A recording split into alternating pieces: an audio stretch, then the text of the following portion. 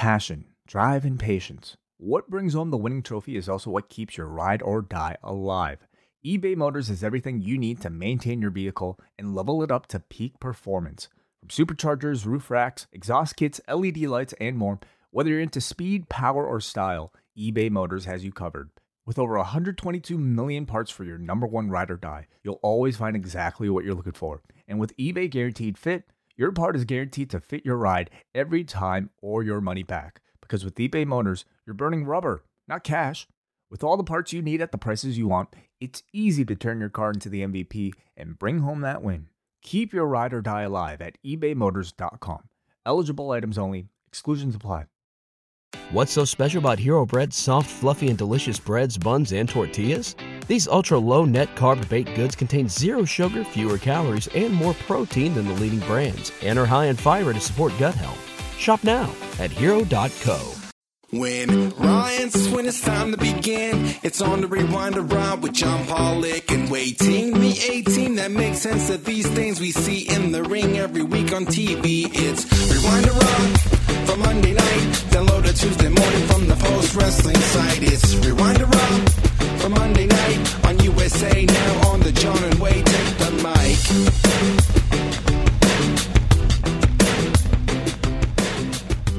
Hello, it's Rewind to Raw. I'm John Pollock, joined by Wei Ting. Another week here at Post Wrestling. How are you, Wei? Hey, John. Doing well. How are you? I'm doing great. Okay, I'm trying to read that one. Yeah. What does he really mean? I don't know. That's for you to interpret, I guess. I think it's a good 7 out of 10. Yeah, sure. It's my interpretation. Yeah, we'll see how it is in 90 minutes or so. But you had a nice weekend? I think so. I'm sorry. I'm really bad at remembering my weekends. Everything honestly kind of blurs and blends together right now. So, then that's a good weekend. There's not something terrible that's coming to mind. Like, I don't have weekend disaster. I don't have weekend activities anymore. You know, like every day is sort of a weekday. So, I guess my parents visited. Oh, that's nice. So that was nice. How's Wing doing? He's doing well. I miss him. Yeah. Oh, he can come and visit you too if you want. Was he asking? I'm sure he was asking about me. He was not asking, no. But he does ask occasionally. Yeah, he asked about like your kids actually. Oh, does he? Well, that's very, very nice of him. Yeah. Does he like being a grandfather again? Yes, he loves it. He really does. Yeah. And like, you know, with like his 2 prior grandchildren, I suppose that like they're teenagers now. So, it's been a while, and you know, they also kind of grew up outside of the country. So this will be the first one that he'll actually maybe see a bit more often. See, he strategized you. He was going to like go through the whole process of becoming a grandfather, and then he was going to miss it. But then he knew he had Wei down the line as his draft pick down the road that was going to bear children at some point. Something tells me there wasn't much planning in my creation. So, well, we have lots to get into today. We have Raw to talk about. I'm so sorry I started the show like this, but nonetheless, we have much to discuss from tonight's episode of Raw, where it seemed that we are going against 2 NFL games. So to combat that, we are going to put as much wrestling in the ring as possible. We just had long wrestling matches for the most part on Raw. And Dexter Lumis. I suppose so. Did it feel that much more than usual? I'm curious to know, like, what the in-ring content these days of Raw is compared to, the prior regime or tonight's episode compared to last week's. I mean, it's certainly gone significantly heavier, I would say. It would be worth looking at. But like tonight's matches, like we had 5 matches, 20 minutes, 13 minutes, 15 minutes, 17 minutes, 15 and a half for the main event. 5 minutes stretched over 3 hours? 5 matches over 3 hours. Sorry, 5 matches over 3 hours. Yeah, I just asked because, like, you know, on Grand Slam, they've announced, I believe, 5 matches. And that'll be 5 matches for 2 hours. Yes. Yeah. So, and then 8 for Friday. 8 for Friday? Rampage has 8 matches. Oh, it's a 2-hour show. Yeah, Yes. forget Rampage. Just 2 hours. That's crazy. I would love to see them try to program 8 matches in an hour in AEW. That would have been, I mean, they do it on Elevation. Yeah, maybe even more than that. Sure. Yes. So this week, we are going to have a show right after both nights of Grand Slam. So we can let people know, Rewind to Dynamite, normal time, 10 o'clock, we'll be on the air discussing that show. Friday night, though, we will be on an hour later to accommodate the second hour of Rampage. I know everyone has demanded 4-hour Friday nights in case you want to do anything else. So we will watch the shows on Friday, and then we will go live for all Post-Wrestling Cafe members at midnight Eastern. It's going to get crazy. Cafe After Dark at midnight as we go into the early hours of Saturday morning. Maybe Brandon himself will give us a call at 2 a.m. I will actually have weekend plans this week because I'll be recording Rewind to SmackDown on Saturday. That's right. Yes. So that will be happening on Friday night. But the big one for Cafe members is Tuesday. We are going to be chatting about Starrcade 1995. What is Starrcade 1995, you ask? It's the show that Way's going to be watching once we finish Raw tonight.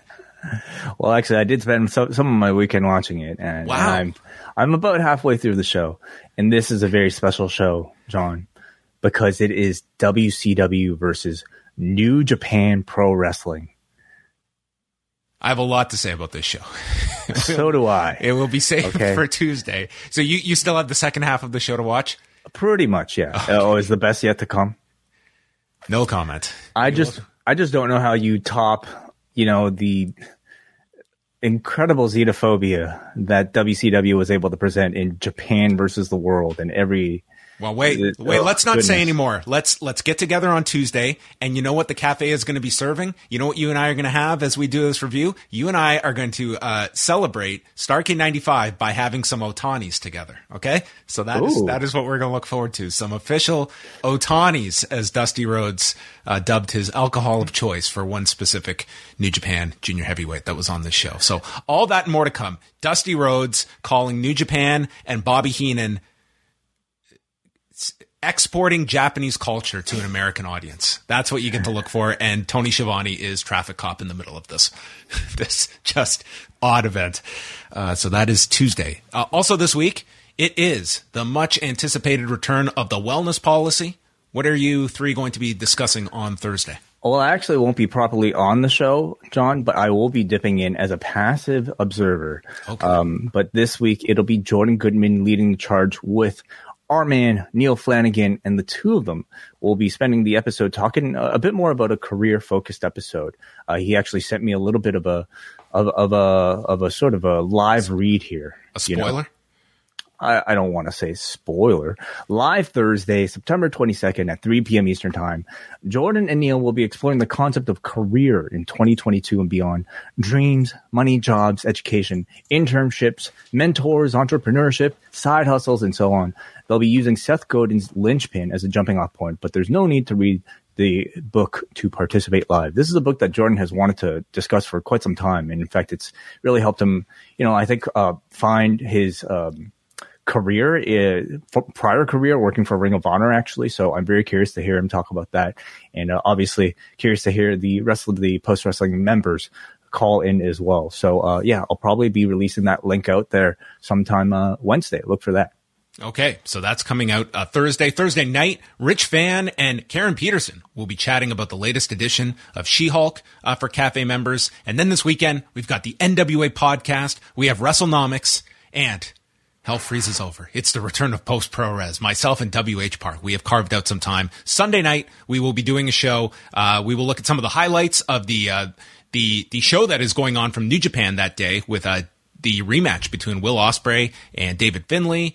Noah's got a big card this weekend, and we'll be catching up to date on all the latest Japanese pro wrestling news. So a packed schedule, and all of that can be found at postwrestling.com. One last thing to plug here, and that is if you are in the New York area attending AEW Dynamite Grand Slam, Davey Portman will also be down there. He'll actually be hosting some sort of pre-Grand Slam get-together at Cheap Shots Bar in Queens at 3 p.m. on Wednesday. So Cheap Shots Bar, 3 p.m. on a Wednesday.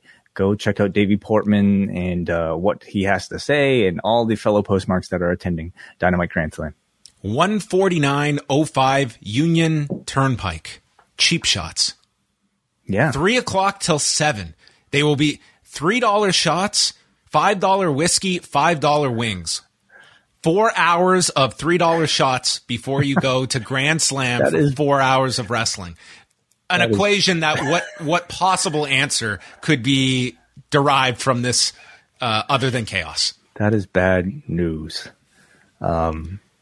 But great news. If maybe the Davey Portman meme will be brought back to life on Wednesday, courtesy of John Cena, who will get to see all of this in person. It's a good thing I think Cena will be there. Somebody will be there to take care of the man because we know he gets crazy. Okay, so check out all of that great stuff this week, and I'm sure we will get Davey's thoughts attending Grand Slam this week at Arthur Ashe Stadium. Dickie Bird is going to be there too, everybody, all the way from Australia. Oh, my goodness. Shout out Dickie Bird. Look at that. Well, Tony Khan has noted that the gate for Arthur Ashe Stadium, they have surpassed last year's gate, even though they have not sold as many tickets as last year. Obviously, you can see they have scaled the prices up this year. So they are not quite at $1 million. If they get to $1 million, it'll be the first time they've done $1 million gate for a TV show from AEW, but it would be their fourth $1 million gate of the year after Double or Nothing, Forbidden Door, and All Out. So that is what they are hoping to achieve over the next 48 hours. And I think Wednesday's show is going to do very, very well. It's been a very well built up show. But I'm most curious to see how Rampage performs. It's 2 hours. It is on Friday night. I think this is going to do above and beyond your typical Rampage. But just in comparison to like what kind of an audience they can get on Friday. Because I think Friday Way is going to represent like the ceiling of what Rampage is going to attract. I don't think they're going to have, well, I mean, I could be proven wrong, but I don't know if you're going to have a bigger Rampage card this year than what you have lined up Friday. I'm curious if like, you know, the extra hour might actually downgrade the overall rating by a little bit. But you know, it's a good card on Rampage. I still don't know if it's hitting like that must-see level, you know, when, especially at a time now where I think people are kind of conditioned to like do something else on a Friday and then maybe watch Rampage on PVR. But yeah, we'll see. I think, you know, it's a stadium show that they're booking a lot of matches for anyway. And to me, you know, you probably just record that and throw it on Rampage as a bit of a bonus. Yeah. Just looking. So Wednesday's got Danielson Moxley, the tag title match with Swerve in Our Glory and the Acclaimed.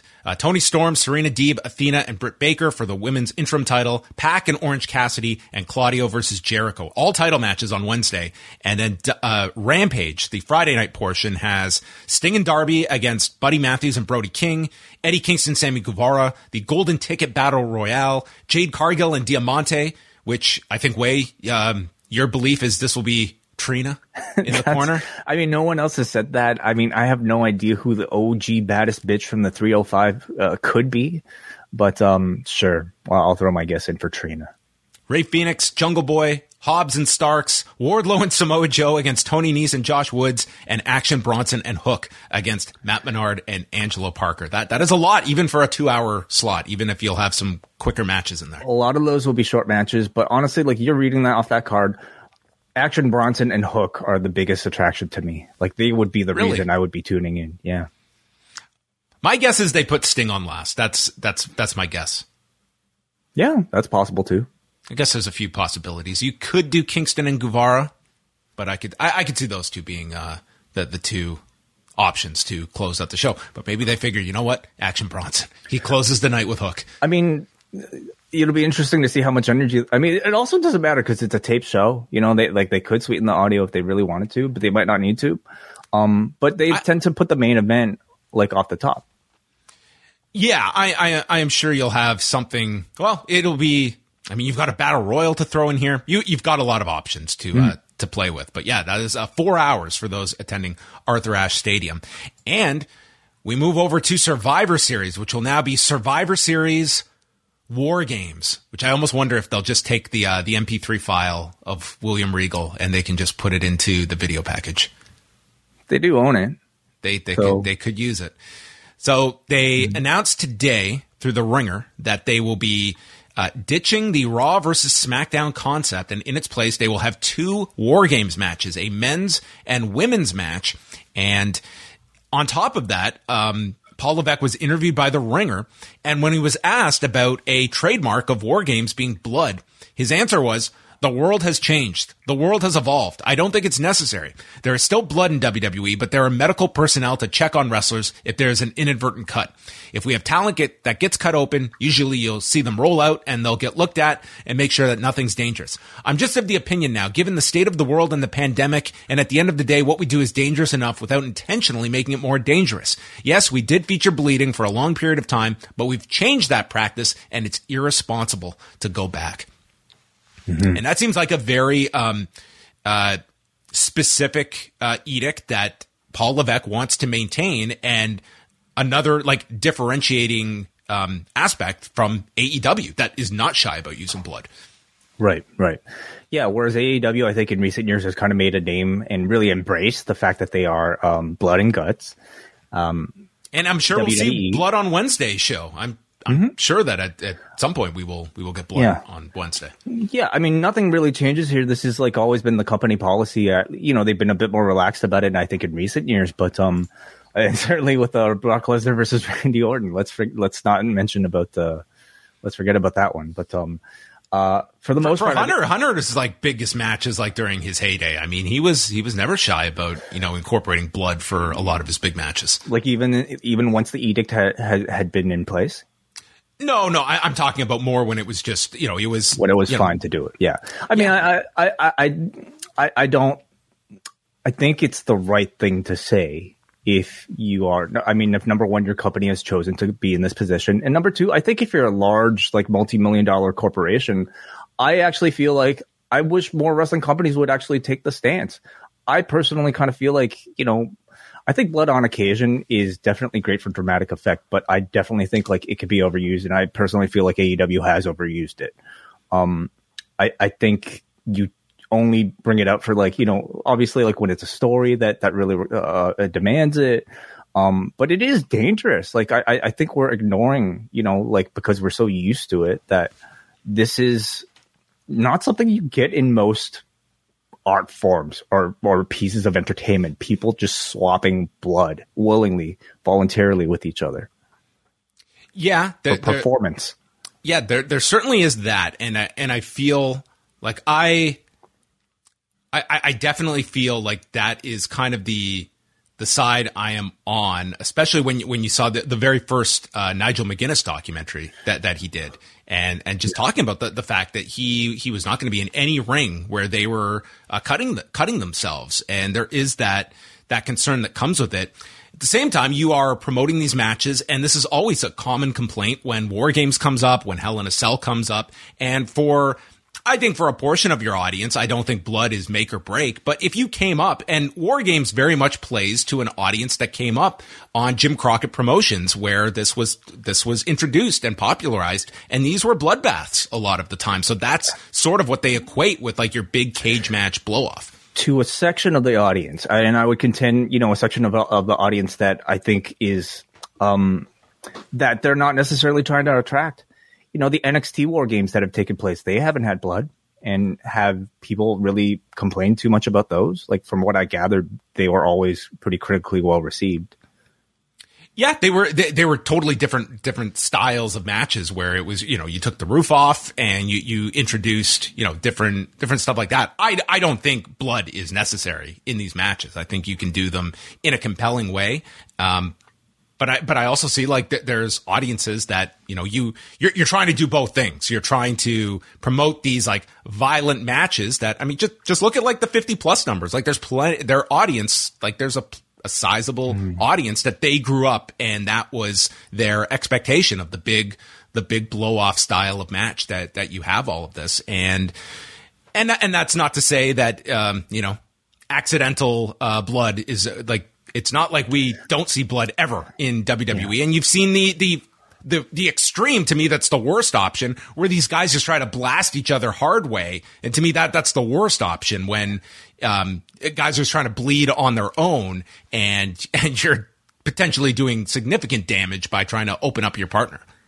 I'm not sensing WWE like so much like promoting like Hell in a Cell even as like, you know, like an ultimately like violent, you know, match. Like I don't get the sense that they're promoting the matches based off of violence. Even like Extreme Rules, like we know what Extreme in WWE entails. It's usually just like weapons and shit, right? Well, that was the drawing aspect of Hell in a Cell when it was, you know, it was promoted as that, and it was a big deal. And over time, I mean, it was, I think, a combination of factors, doing so many of them. You put multiples on shows, but it was like, it sort of just became like, it was not the type of match that was this, that had the same appeal, I think, as like those earlier years when you announced Hell in a Cell. It meant a difference for that month's pay-per-view. Yeah, that's right. Yeah. I mean, these days I get the sense, you know, it's just more about the spectacle of seeing the structure, whether it be Hell in a Cell or in this case, War Games. That to me is the most interesting one. I mean, we're finally getting a main roster stadium size show. I suppose the NXT ones were like that too, but like, you know, it's a stadium size show that you would think would have a double ring setup. First time on the main roster that they're doing it. And yeah. I think it's a welcome change to ditch the Raw versus SmackDown concept. I think this has been a dead gimmick for years, and I'm glad they identified that problem. I think and this is also, everybody has identified that problem. The only person keeping it in place was one guy who didn't see any reason to change it. Well, and this is also one where this is a clear move that is done strictly for quality of show, because this was a show that sold out immediately. Your money is guaranteed from Peacock every month. Like, you are introducing this concept when there's not a whole lot that you gain. You're not going to sell any more tickets when you've sold out. You've got your guaranteed money. This is strictly having a better show in their mind, and something that is going to be more compelling in their view to promote, rather than the tired Raw versus SmackDown theme that they obviously don't want to go through for 4 weeks or 3 weeks, actually, because this is sandwiched right after the Saudi Arabia show before the end of the year. So it's like 3 weeks between big shows. It's Hunter pushing his exact creative vision that he had developing. He had been developing an NXT up into the main roster. And yeah, he could have, I guess, you know, regurgitated the same cookie cutter stuff that, you know, Vince was doing for years on end successfully. But he's brought a number of overhauls. And I suppose, is this the latest one, or what is the latest one? What did we see on this show that he brought back? Brought something back. Brought back what, you're referring to War Games as his latest idea he has brought back? Man, there's something else. Anyway, please, we'll get to it in the review, I'm sure.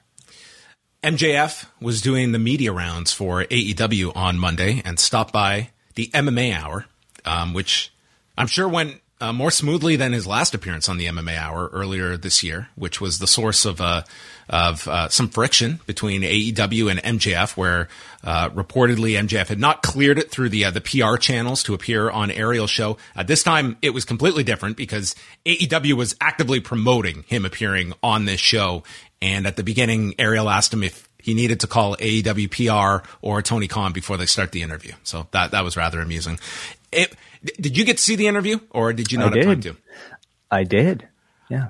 I thought first of all, like, I would be very curious to see like the different subsections of audiences for the MMA Hour. I would imagine like there is a significant portion that just had no idea who this guy is, and we're just going to. I put the live chat. I put the live chat on YouTube just to be able to see all the MMA Hour, like MMA fans complaining anytime a wrestling fan is on. But like, unfortunately, I was watching it. Like, I couldn't catch up to I was watching an archive and I couldn't catch up.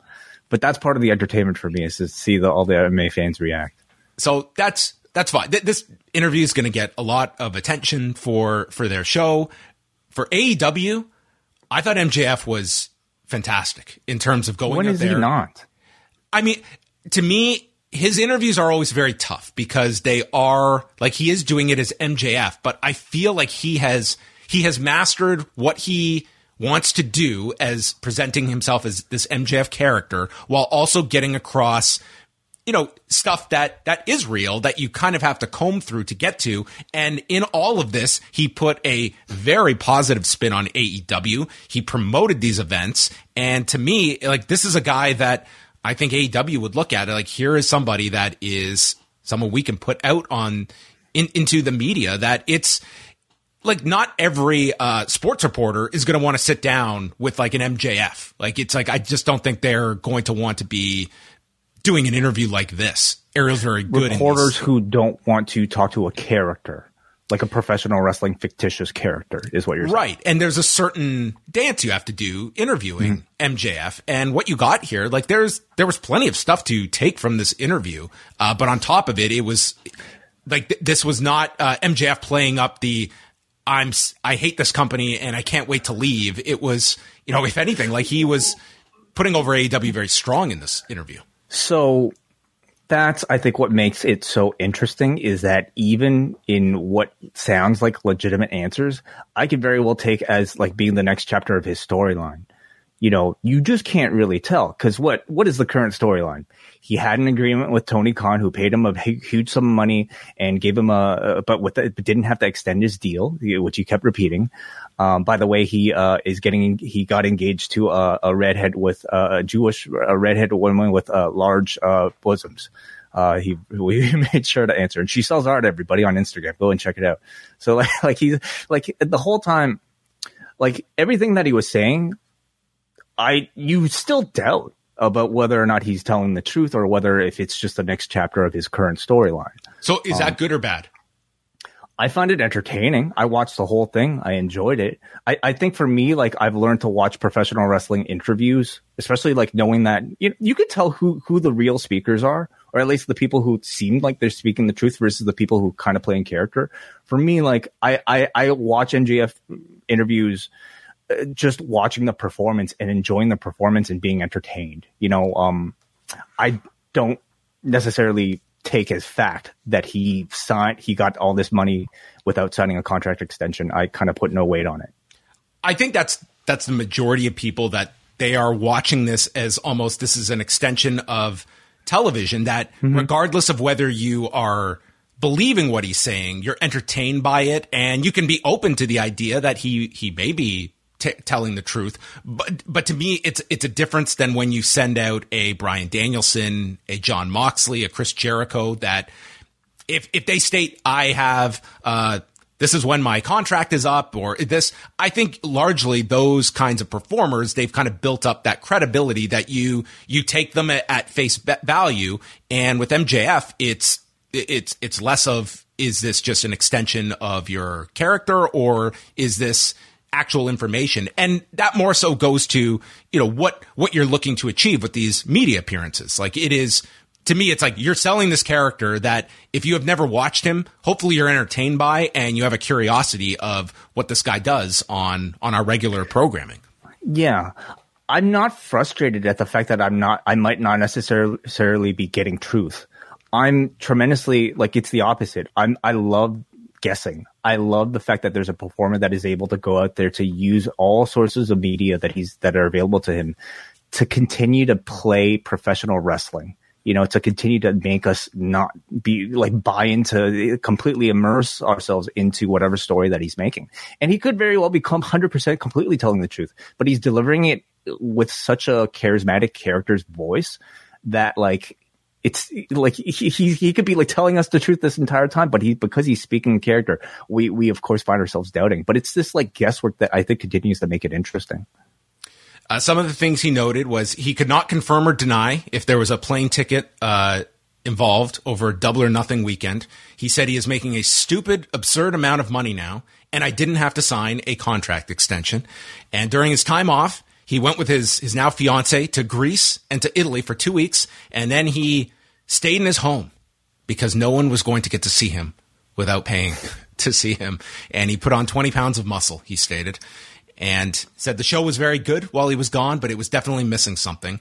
And he got into, I thought it was like interesting, like his discussions about like Cody leaving, that he equated to the setup of the territory system of, you did not stay in one territory for your whole career. You would, you wrapped up and then you went to the next place. And there's plenty of guys that they had thriving careers doing that this era, you're kind of restricted by predominantly one company for the last 20 years, but very few where it's, you leave the major territory, then it's a several notches down. And that was his argument, that regardless of what your opinions are of AEW, if you care about pro wrestlers, you should be rooting for our success because it allows me to be able to have leverage and play one company off the other. Like, wrestlers will benefit from this system, and wrestlers already have benefited by just the immediate impact that AEW made, where suddenly bigger contracts were being given out at WWE, and you do have these options. And that part was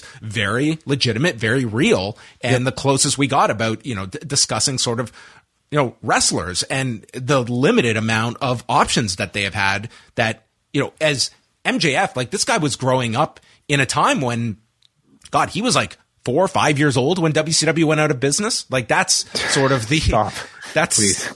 That's kind of what he is, lived through. Although noting the fact, like, he pretty much characterizes, I watch pro wrestling all day. And for those that are not except watching, New Japan. Except New Japan. He hates New Japan, which one day when he does the Tokyo Dome, it will be a tremendous payoff to all of this.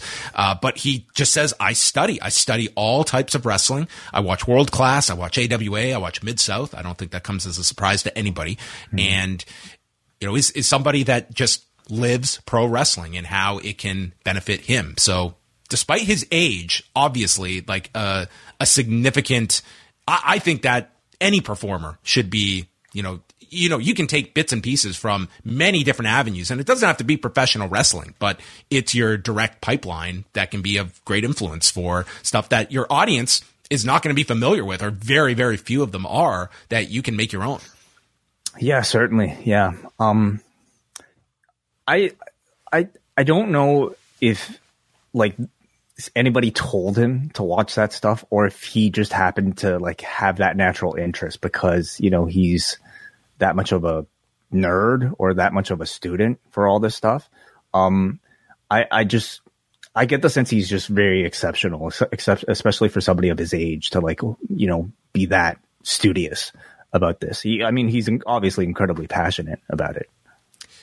He said he couldn't comment on the press conference, and stating that, he stated that, like, about Punk's comments, none of it has to do with me, so I can't comment on that. And it's like, it had lots to do with you in the sense that, yes, your name was brought up. I don't think anyone looked at that as, the same degree of what the others were, the comments being made by Punk. But the way it impacted him the most is you just shot an angle with this guy like 20 minutes before. His disappearance absolutely impacts you because you were set to work with this guy and now he's gone. So, there was kind of follow up. Like he said, like the next time he showed up, people were still going crazy for him. So yeah, that was sort of his response to that. Yes, it didn't affect him. He brought up the numbers from the past 2 weeks and took credit for that.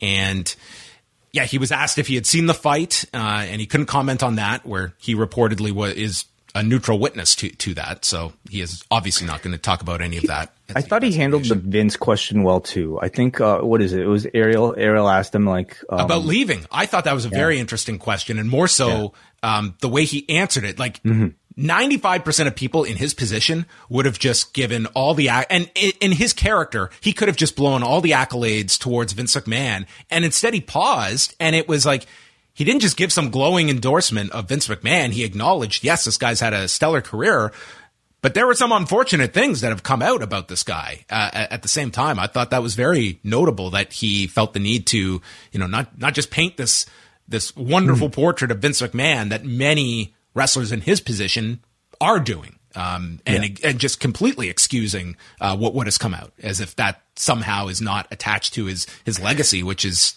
very much to me negatively impacted by this. And that's to me again, like, why something like this is so interesting. Number one, Ariel is I think fantastic at this sort of like he's dealt with this in MMA plenty of times, like knowing, like he's interviewed like Conor McGregor many times, where you're talking to somebody and you're not exactly sure if he's bullshitting you, but you're able to navigate and weave through it, to either bullshit along with the person to get to the good stuff, or just, to just like, he completely understands, and he's fantastic at it.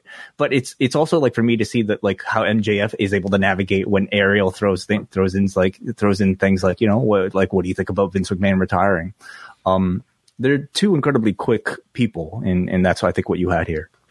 Yeah. And Just looking here at the rest, he defended Tony Khan's comments, stating he has more money than Jim Crockett, stating he had his back up against the wall, with 2 WWE shows against him. He felt pressured, but he tried to paint a very positive viewpoint of AEW, that the locker room, it's a team atmosphere. No one should be worried about AEW, and, trying to really quell what has, kind of precipitated throughout the summer months with all of the stories that have gone from private stories to very public stories and culminating at All Out. But it felt very much in line with what I'm sure that sentiment was coming out of that talent meeting at the Buffalo show, that, they came out of it and was actualized with Jon Moxley's promo to that crowd, which to me was as much a speech for the locker room as it was for the audience. Yeah, certainly. Yeah. I could see that being a reflection of the truth. Is it a reflection of what the truth might have been several months ago? You wonder. But these aren't things we're really going to know ourselves unless we're in that locker room. So there you go. That is the interview that MJF did, and a huge supporter of ours as well. Yes. Say goodbye to your credit card rewards. Greedy corporate mega stores, led by Walmart and Target, are pushing for a law in Congress to take away your hard-earned cash back and travel points to line their pockets. The Durbin-Marshall credit card bill would enact harmful credit card routing mandates that would end credit card rewards as we know it. If you love your credit card rewards, tell your lawmakers, hands off my rewards. Tell them to oppose the Durbin-Marshall credit card bill. SmackDown numbers from Friday night. 2,212,000 viewers. They were down 6.5% and a 0.5 in the 18 to 49 demo. So they were coming off an exceptionally high number last week. So they were down from last week, but it was still a very healthy number for SmackDown. They were number 1 among network programs and number 2 on all of television behind the college football game that was airing on ESPN. They fell in 18 to 34, but overall, this was a pretty good number. And this one to me was built around kind of the curiosity they were trying to get out on Friday afternoon about Logan Paul making an announcement. And most people, I think, by 8 o'clock knew what the direction was, but still, what would the buzz be for that news that was going all over the place Friday afternoon? In Canada, they did 181,000 viewers. So they were, it was their highest number in 4 weeks, and they were 4th for the night among sports, but 2nd in the demo, only behind the CFL. Rampage did 470,000 viewers, up 10% from last week, and 0.14 in 18 to 49. Largely just similar to last week in the demo, but they had a big decline in 18 to 34 and young females as well. Young males, 12 to 34 was down in half from last week, and it was their 50 plus number that and 35 to 54 that just kind of boosted the overall viewership number. So on the surface, it looked just kind of even with last week, but when you look at it, they certainly had a big loss among younger viewers this week. And Brandon Thurston had the quarter hours, and it was like a slow decline throughout the show. So it wasn't as though it grew, but peaking in the first quarter and kind of just declining throughout the show. And that was the show that featured the 2 main matches, Joe and Josh Woods, and Darby Allin and Matt Hardy. So there you go. Rampage, that I would say is pretty safe, exceeds the typical Rampage number this Friday. But by how much? It's a big question, because Rampage has been, would you say, cold for most of the summer? Yeah, I would say so. I won't say freezing, but it's not warm. And I don't know if you're going to break people's habits for 1 week, especially when they're going to get a killer show on Wednesday. Are they coming back on Friday night if you are not a regular Rampage viewer? They have a string of live Rampages coming up, including, the Toronto date. When does all that begin, John?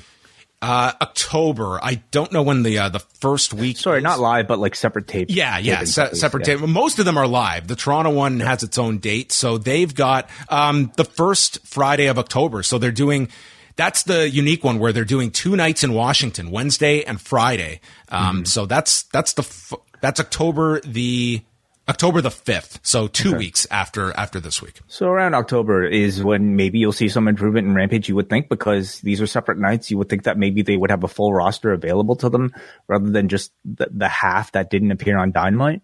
And just to sell tickets in general, they might have to beef up some of these cards. So maybe that might be the time they'll be looking to beef that show up, if at all. We'll see. All right. There you have it. All of the news can be found at postwrestling.com. I've got a story on Jose Aldo retiring from MMA. We will see if that's the end of his combat sports career. He's 36 years old. Do you have any great memories of Jose Aldo? Man, I was backstage, covering the Aldo Conor fight, and I remember going from the back while we were finishing the interview with the semi-main eventer, and then as we were on our way walking upstairs, the fight was already over. We had completely missed the knockout. 13 seconds. 13 seconds. Unbelievable. Yeah. So unfortunately, that is my most memorable Jose Aldo moment, I suppose. But I mean, the man was also like the standard, the untouchable, featherweight champion for the longest time. So that's how I choose to remember him. He was unbeaten for a decade before that Conor fight. And, the Conor fight, it's going to be maybe just because of the amount of buys it did. It's going to be a famous fight linked to him. But to me, that does not tell the story of Jose Aldo's career. Not at all. I mean, from watching him throughout WEC, where he was just the phenom. And, when that fight with Uriah Faber, when Faber posted his photo, this was the original, day after photo that is so popular now in pro wrestling. But when he posted that photo the next day of his leg from those leg kicks, it was one of the most grotesque things. Like his leg, it was like two legs had been just mounted together. That's how just swollen. He kicked his leg from out of his leg. He kicked his leg from out of his leg. It was all purple. It was just the most gnarly looking thing ever. And from that moment on, Jose Aldo's leg kicks, which he kind of got away over the latter portion of his career, but those leg kicks were just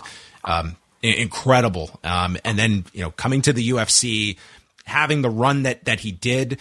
If you go back, his second fight with Chad Mendes is one I will always remember, of him winning in Rio and then just charging into this crowd, and they're losing their minds for Aldo as well. He had the fight with Mark Hominick up here at the Rogers Center. Oh, how could I forget? Of course. Yes, which was another very graphic image of one of his opponents with the hematoma that Mark Hominick had on his forehead as well. So a legendary career for Jose Aldo, a Hall of Famer. And he's still only 36 years old, which is remarkable when you think of how long he's been fighting. Well, I hope he has enough money to enjoy the rest of his life without thinking about work at that age. He should, hopefully. But, that's one unfortunate part that I think we will look at many of these fighters, that whatever they made, it was not enough during these incredible years of revenue. But there you have it. Big story up at postwrestling.com on Jose Aldo if you want to check that out. But now we shift focus to Raw, which tonight was going against the Bills and Titans on ESPN. And then the Vikings and Eagles were starting an hour and 15 minutes later on ABC. So for about 90 minutes to 2 hours, depending on how long the earlier game went, they were going against two NFL games, which is very rare that ever happens. So I don't know what impact that's going to have, but you're talking about, 4 fan bases instead of 2 on a Monday night. So we saw what the impact Monday Night Football had on Raw last week. This week, it's kind of compounded when you have 2 games going against them. So, and do you think that played a part in them starting off the night with the biggest match, I would say, that was promoted? Yeah, I mean, it was kind of curious to see they started with that. I would think so, because the game on ESPN had already started, but the ABC game wasn't starting till 8:30. So maybe that was the idea. Let's get our biggest match into the ring. And it went pretty much the first half hour of the show. So Jimmy Smith welcomes us to Raw at the SAP Center in San Jose, California. And tonight, we are going to find out who will have momentum going into Extreme Rules in 3 weeks. So still elements of the past that we have to preserve. All the people that criticize WWE for not having a proper ranking system, have you not paid attention to the hypothetical momentum rankings that have existed for decades now? Okay. Yeah, We need the momentums. Someone's got to release those every week. Yes. They also, I don't know where to fit this into the review, but I thought it was worth noting this interesting promotion they're doing with the White Rabbit. So they've been playing White Rabbit at the live events. An a cappella version of Jefferson Airplane's White Rabbit. Yes. So they played this at SmackDown during one of the commercial breaks, and then they played it again over the weekend at a house show. And I think this is a really cool deal where you're getting like fan videos like going up of the song, and then they went not even that, like even like I don't know, like this must be somebody in there actually leaking it, but it's like the test like when they play it during the test in the empty arenas. Yeah. Like even footage of that is coming out. And I in my mind, I'm thinking it might all be intentional. Please go on. Yeah. Let's talk about it now. Let's talk about it now. So tonight there was this QR code that appeared on the screen when Austin Theory was in the back. So for people, and then again, in the crowd at 9:23, a man walked by with. Oh, okay. That part code. I missed. Okay. So if you scan the QR code, it took you to this video where it's a game of Hangman, and it asks who killed the world, and you've got the White Rabbit guessing letters that leads to the answer you did, and then the flashing 9:23 that would presumably lead people to Friday, September 23rd. Yeah. In addition to 9:23, like the time today. So yeah, when you go to the video there, it's, I think ever since the White Rabbit song started playing, internet sleuths were already like hard at work, and many people deducing one of two answers. The first of which I think, being Killer Cross, because he used to have this gimmick in Lucha Underground as the White Rabbit. But the second being Bray Wyatt, because anytime spooky shit happens in the WWE, people think it might be Bray Wyatt. This time, though, I think there is actual, credibility to those guesses. I think it's really clever to make like Karrion Kross just like misdirection. Like it doesn't make any sense for this to be some Karrion Kross deal, but it's very smart to lead people in that direction to try and, get them off the scent. I think besides that reasoning, attached to Bray Wyatt, I think the fact that it's this sort of riddle type of thing, and not the wrestler, I mean, but this sort of like lead you down a rabbit hole, all pun intended. Are you writing these? Type of thing, that feels very much of a Bray Wyatt style. So beyond that, I mean, we could get really deep with some of this stuff, as the internet already has. A user on Reddit actually dug through one of Bray's old tweets, I think from July or something like that, talking about Self, Arkansas, which is like a sort of like I don't know, some sort of weird town, and this place called the Devil's Hole. Anyway, somebody Googled that. I want to give this person credit because this is the incredible amount of like hard research or just crazy dumb luck. But if you Google this, one of the results that comes up is a message board thread from 2005. When you scroll up to the top, the moderator of the message board is somebody by the name of White Rabbit. Jesus Christ. That is fucking 6D backgammon. Okay. Dude, that's if these more than pro wrestling companies ever take for granted the passion of their fan base that get to the bottom of these things, I mean, I think we're starting to see that, John. And I think that you've started to see that with this new regime, where whether it be, like the Dexter Lumis stuff, I think is kind of like a very surface level of what this is. Like having Dexter Lumis show up and then not really mentioning him. That's sort of like a basic version of what this is. But like you can see like Hunter's been, I think, at least attempting and playing with the internet, or at least internet sort of like, I don't know, viral marketing. And Bray Wyatt, to me, certainly would be somebody to take that even to a further level, and maybe he already has. So Self, Arkansas is an unincorporated community in Boone County, Arkansas. It is the location of Cottonwood School number 45, which is located at Cottonwood and Dubuque Roads and is listed on the National Register of Historic Places. So, could this be the return of Eli Cottonwood? Listen, I mean, we're bringing back NXT originals. That would be one that would be digging way back, His mustache. Yeah, Eli Cottonwood, certainly. That would be quite I think we've the solved swerve. it. I think so. Yeah, that person on Reddit, his name is Gentleman's Bastard. So all credit to him. And then, there are several other clues that would hint towards Bray, including this one credit. I credit to John Cena, who said that "Come with me" was one of the lines that was listed. It's apparently one of Bray's final words in his final FCW promo. Oh, so maybe Puff Daddy's coming with Jimmy Page or without. Exactly. Puff Daddy managed by Jimmy Page as a new wrestler. Yes. Like following in Action Bronson's footsteps. With Eli Cottonwood. I think we've pieced it all together. Overall, though, like regardless of like getting into the weeds of all this, I love this type of thing. And me too. I like doing like, these things that kind of send your audience, as small a number as maybe that are going to this length, it's on not this little that scavenger small, hunt. John, it's not that small. Like that I'm saying are doing this detective work to this level, dude. Oh, okay. That are going because it into spreads, this. Is what I mean. Like Exactly. It's That's it. It's like all Reddit. You need to do is cover like a percentage of your audience, and it will spread among the audience that is most going to appreciate this when it comes. And it just builds anticipation. That's essentially what you're doing as a promoter. You're building anticipation and finding the most state of the art ways to do that. What do most of us who are like MCU fans do after every single episode of one of these Disney Plus shows? We go on the internet and we watch endless amounts of stupid Easter egg videos where people fucking like they microscopically enlarge the most stupid, meaningless detail, and half the time they're actually right. They actually find stuff.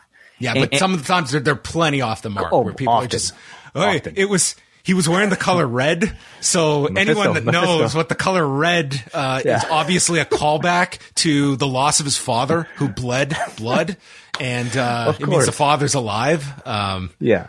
Like that is definitely the case. There's some crazies out there that just half the time, and maybe even a quarter of the time, they're actually right. And I think for years we've been begging for professional wrestling to treat its audience with that same level of intelligence, or at least, I don't know, playfulness. It engrosses you in the material. It creates so much, I think, positive buzz online, and it just it keeps you guessing, which is what professional wrestling should be doing, and guessing in a good way. Leading QR code. What nerd is putting a code on his phone? What does QR stand for? So we start off the show with Bobby Lashley. Is Vince at home pointing his phone onto the screen, trying to zoom in on what's in the background? Does somebody have to explain to Vince what a QR code is? Is he watching Raw anymore? Has he logged into Peacock yet? Has he figured out Peacock? That would be. He probably can't remember his password. He probably has to call Stephanie for his password. Would he have had a password to begin with? Like, why would you even have a Peacock account if you're Vince McMahon? You're not coming home to watch your show. Oh, don't you want to see how your product that you're paying for that's making you money is serving? Like, I have a Patreon account to see how our Patreon is acting. I mean, I just don't imagine he would be one that would, like, you're there. You're watching it. You've probably got it set up at the office or something. I don't know if he's coming home and would have his own account registered and all. He might want to dig back into WCW Starrcade 1995 once in a while to see WCW versus New Japan Pro Wrestling, Japan versus the world. Yes, and then get Ric Flair's comments on what he thought about that main event. All that to come on Rewind Away. So let's just say this is Bray Wyatt. I mean, I think this is a good sign, okay? Because we've seen two versions of Bray Wyatt throughout his, time into the WWE. We saw, I think, the ultra cool, like, brilliant idea. To me, like, Firefly Funhouse against John Cena remains one of my favorite things that WWE has ever done, because it's so, it operates on a similar type of level. But then there's also the House of Horrors Bray Wyatt, which, what happened there, I don't know. The Alexa Bliss bleeding from the face Bray Wyatt, which, I mean, we still don't have much of an answer for. Oozing oil. I mean, like, there's just like. But then it really hit its peak when him and Braun had their underwater adventure, and they recreated Waterworld. Remember that? What? They were in the swamp or something. Oh yeah. Fuck. Like, there was so much good stuff, but then there's way more bad stuff. So is this going to be like, what is Bray Wyatt going to be like under a different regime? what was always the issue there? What, like, you can always tell there was maybe some like beginnings of a great idea, but just like the follow through would typically just be completely awful. Is this going to be in the hands of like creative ideas that like they are in sync with one another. I don't think that Bray Wyatt had that on the main roster, and that's despite some win. Like, you look at that first time he came out and like that SummerSlam match he did here in Toronto, and it got over so big with the entrance. Great win. It was fantastic. But then you had, you know, fast forward just 2 months and he's doing the Hell in a Cell thing with Seth Rollins. That was just a debacle, as they're just one of the most embarrassing endings to a pay-per-view I can recall in WWE. So, I mean, it was highs and lows, and I think it's got to be a collaborative process because no performer is coming in with carte blanche as much as I'm sure Bray Wyatt would want something like that. Like, you have to be able to collaborate with someone that understands like the character and how it works in this world that we've moved away from a lot of these characters as well. Like, there is a way to do them, but you have to be able to weave them into this same world that possesses a Seth Rollins and possesses a Bobby Lashley, so that it's not this, you know, tune-out factor that, you know, some of Bray's programs became. Mm-hmm. So, Lashley and Rollins, they went 20 minutes here to start the show, and Rollins is working on the arm of Bobby Lashley, and Smith is noting how he's trying for a bicep slicer, which I don't know if you have ever had a bicep slicer properly applied. It was the worst pain I've ever felt of any often submission. Bring this up anytime I think a bicep slicer comes up in every single time I think of this. I just think it would be a tremendous finisher if people realize what's worse, like a joint lock or like a muscle lock for you? Muscle lock, I think. Really? I was putting plenty of submissions that like there was believe me there was like pain to them. Bicep slicer was another level. Like it just literally felt like someone was sawing through like my arm. That's what it felt like. Because I don't know if it was, I can't remember what the level of the guy was that applied it, but it was just like that. I'm done. Like, you get that on me, 100%. You must have really gotten into this match. Yeah. I mean, well, Lashley seemed to, have you ever felt a hurt lock? You're right. No, I have not. I've not had a proper hurt lock applied. But if I had a turnbuckle to kick off of, maybe I could survive. So Lashley is trying for a superplex, and Rollins rakes the eyes and buckle bombs him, frog splash, and then applies a crossface. And then while he applies the crossface, he's like scissoring the bad arm of Bobby Lashley, who breaks the grip, and he does a running spear into a pedigree by Rollins for a near fall, and the audience is humming along with Rollins' theme, misses the Phoenix Splash. The best spot of this whole match was when Rollins went for the stomp, and Bobby just stayed on all fours, and he couldn't put the man's weight down. He just posted on all fours, and it was the block of the stomp. He's figured it out. I fucking love it. I love. I don't think this audience appreciated it. I thought it was cool as hell. I thought it was so brilliant because it is so simple. It is so just efficient and just smart. And obviously it requires, I think in story, like, or in kayfabe, like somebody who's ridiculously strong to withstand like that, of which Bobby Lashley belongs. Yes, he is. He's strong, but he also shows that he's smart. He uses his strength and also like minimal effort to be able to withstand this man's finisher. I loved it. Very smart. He gets caught in the hurt lock, and this is where he kicks off the turnbuckles, does the Bret Hart spot, flipping on top, but Lashley kicks out, but he's still got the hurt lock applied. And then as Rollins gets thrown off of him, he lands on the referee. So the referee is all wobbled, and this allows Rollins to kick Lashley low to get out. Matt Riddle runs out for the distraction, and Rollins turns around and is speared. 20 minutes, 5 seconds, Bobby Lashley retains, and Rollins is furious as he stares at Matt Riddle. I wish they could have found a more unique way of doing the distraction, but this had turned into a really good match that by the time Riddle came out, you sort of like... I understood they had a purpose for it, like it was building to something, but I agree. It just felt like, well, I'm not mad at the distraction. I predicted the distraction last week. I just wish like we're at the point now where like we can come up with something a bit more like clever than He looked at him. I can't do anything else. He looked at me. I can't concentrate on my match. I'm going to, eat this finish. I don't know. Maybe it's just like, it's because they have to do like 10 of these a week that they just, throw their hands up in the air and they're like, just go with the, distraction finish A. But I have a higher standard for this show now, and so a part of me wishes it could have been a bit more clever, but still, distraction finish was the right way to go. You had a TV match here, really, that, was really hot for 3 segments. You deliver a finish while still building towards your Rollins and Riddle feud. Lashley gets another defense. So yeah, it was good. I feel like it's okay to criticize at this point now, though, that like, I think Bobby Lashley he's proving to be a fantastic babyface champion. He's making that title feel like it's a main event title because he's being presented as a main event guy. But I'm certainly ready for him to actually get a program by this point.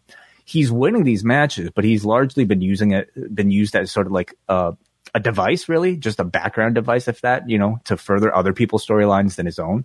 First, it was like The Miz. He needed Dexter Lumis to distract The Miz to get that victory. This week, it was Riddle. Like, I'm ready for Lashley to kind of have his like Gunther Sheamus moment, something that like he could be known for himself. Maybe he'll make his way to the fight pit eventually. That could be a match. Yeah, that could be.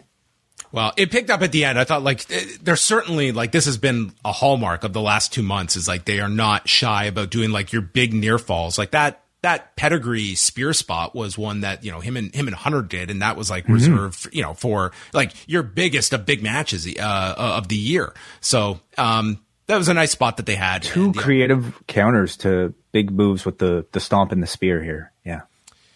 Damage Control arrived in a limo and then they came out in this cart for their championship celebration. And Bayley acknowledges being here from the Bay Area, but then insults the San Jose Sharks to get booed.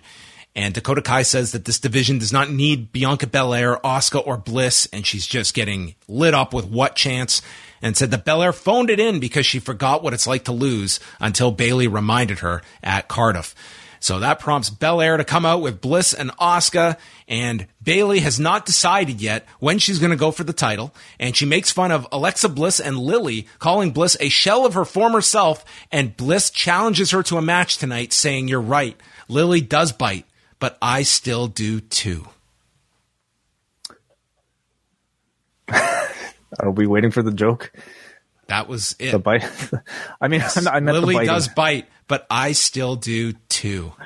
I was referring to the other biting incident in the other rival wrestling organization. But anyway, so yeah, they were trying to get Bayley booed here in San Jose. I think they were having a hell of a time. I mean, I have to say they were quite daring on this show to have Bayley come out here, deliver a promo, and to wrestle in the main event in front of San Jose. And I think like they were reacting at least decently, like, negatively to the Sharks line. But beyond that, it was still very much at best a split crowd. Yeah, and I don't know if Alexa was. Like, I feel Asuka would have been a lot more effective in the role for the main event. Didn't they like do this match in San Jose? Isn't that the reason why they? That was the thing. Like they did this, and this was certainly one of those many debated, hometown outcomes where Alexa Bliss beat babyface Bayley in her hometown for the title 5 years ago, and they did bring that up in the main event. But that was one where a lot of head scratching of why you would beat Bayley in her hometown when she was the babyface. Austin Theory against Kevin Owens, and Theory. Sorry, just going back to Bliss, Asuka, and Belair, I think we could assume this might be like preliminary build towards the women's War Games match. Would you think? Yeah. I think for sure Damage Control, and I guess, yeah, I don't know if this one necessarily feels like this one has. You've got to add some players to this because I can't see this going another 2 months at this rate. Yeah, how far are we? So September right now. So November 26th is Survivor Series, so over 2 months away. Okay, Extreme Rules is in 3 weeks. Yes. 3 weeks. Okay, so from that point on, so we're getting Bayley versus Bianca there.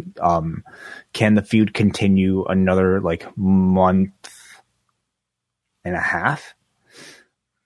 I think it's possible, don't you? Like Okay, so let's just do you want to play guess, because certainly on the babyface side, if they keep these three, Belair, Bliss, and Asuka, could this be could Naomi and Sasha fill the other two spots? I mean, if you look at this, is this big enough in the sense, are you going to do a War Games match without some of your, a Ronda, without a Charlotte, without, some of those names? They could be in it. Well, that's what I'm saying is maybe this Well, gets... Sasha and Naomi, I think would more than... I think that would be... Certainly, being Boston, I think that would be the target if you're bringing back Sasha to build up to something. Whether it's in she's actually wrestling on the show, whether that's when you hold off the return until. I think the idea of having her wrestle on that show would be what I would be aiming for. Yeah, I mean, I think they're almost they're perfect to pair with the babyface side. You have Bayley and Sasha possibly meeting up in the ring. In a War Game setting, Sasha teaming with Belair would be interesting as well, and it's all Boston. It could be that would be my guess. Maybe I like that idea a lot. Yeah. You have to get some partners for Damage Control if you're doing the straight one team on one team. But yeah, I think that's a very viable plan to go with. So Theory and Owens, Theory attacks Owens before the bell, and then the bell rings as Owens is asked if he wants to continue with this match, and he says yes. Missed with a cannonball, and then there's a long headlock by Theory. Owens is out, lands the swanton. There's cat calls of "Who's your daddy?" and Owens yells that he's Theory's daddy and misses with the twisting moonsault. Theory hits a blockbuster and then a cross-legged neckbreaker and keeps going for pinfall after pinfall, and then he eyes the briefcase in the corner, but Johnny Gargano appears from the ringside area and grabs the briefcase and leads to a super kick, cannonball, and pop-up powerbomb. Owens pins Theory in 12 minutes and 48 seconds.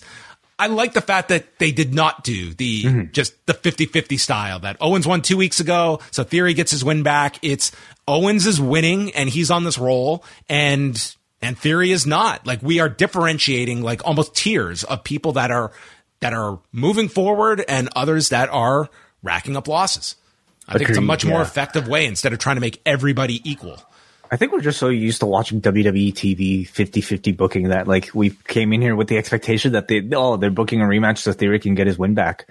And I think we forget that most sane people in these sort of positions might not necessarily do this, or maybe they do. Maybe I'm giving Hunter too much credit, but I too am glad that they didn't go 50-50 here.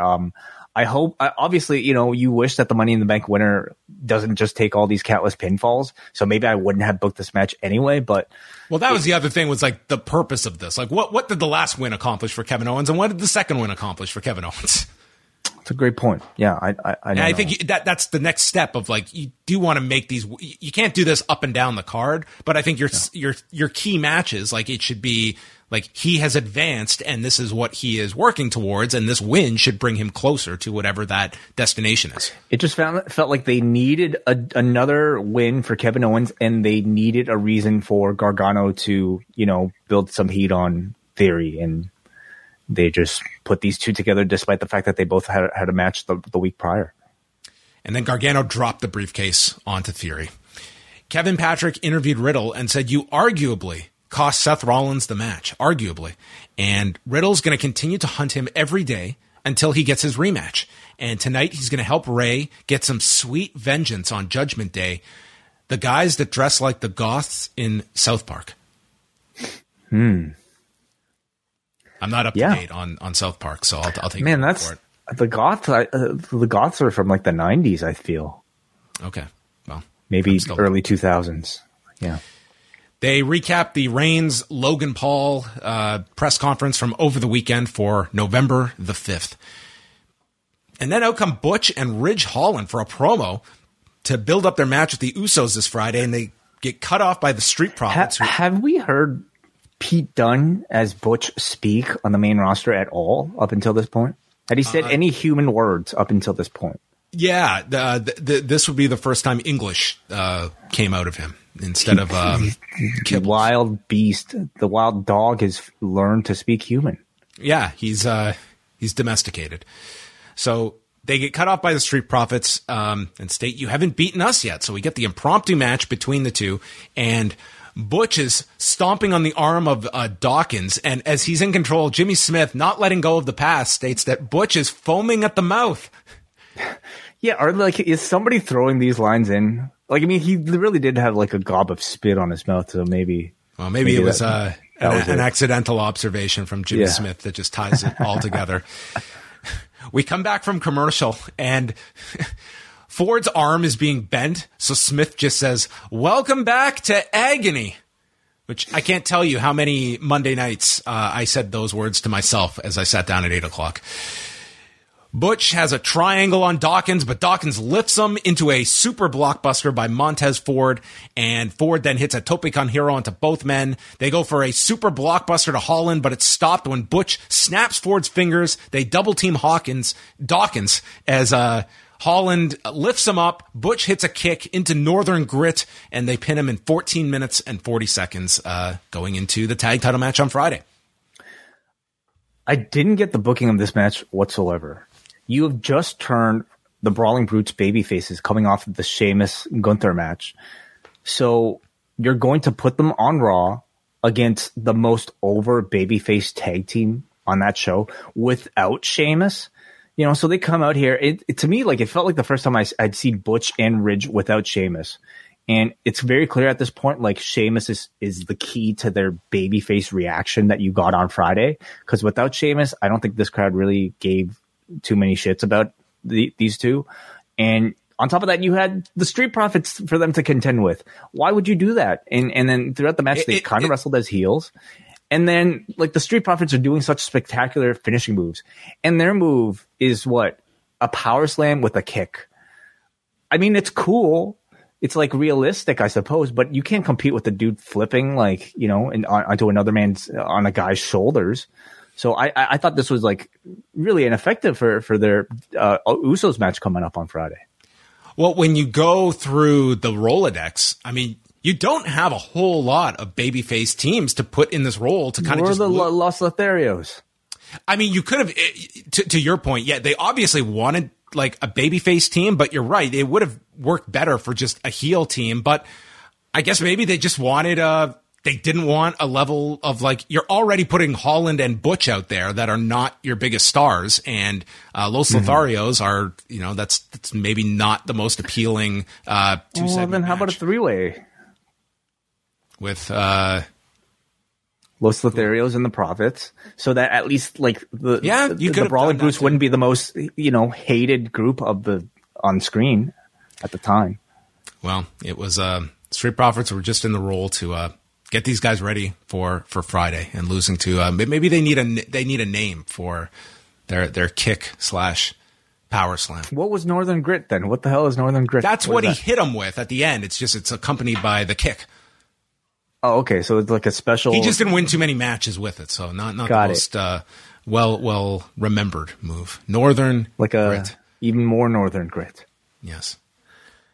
Okay. Megan Morant interviews Papi, Jefe, Rey Mysterio.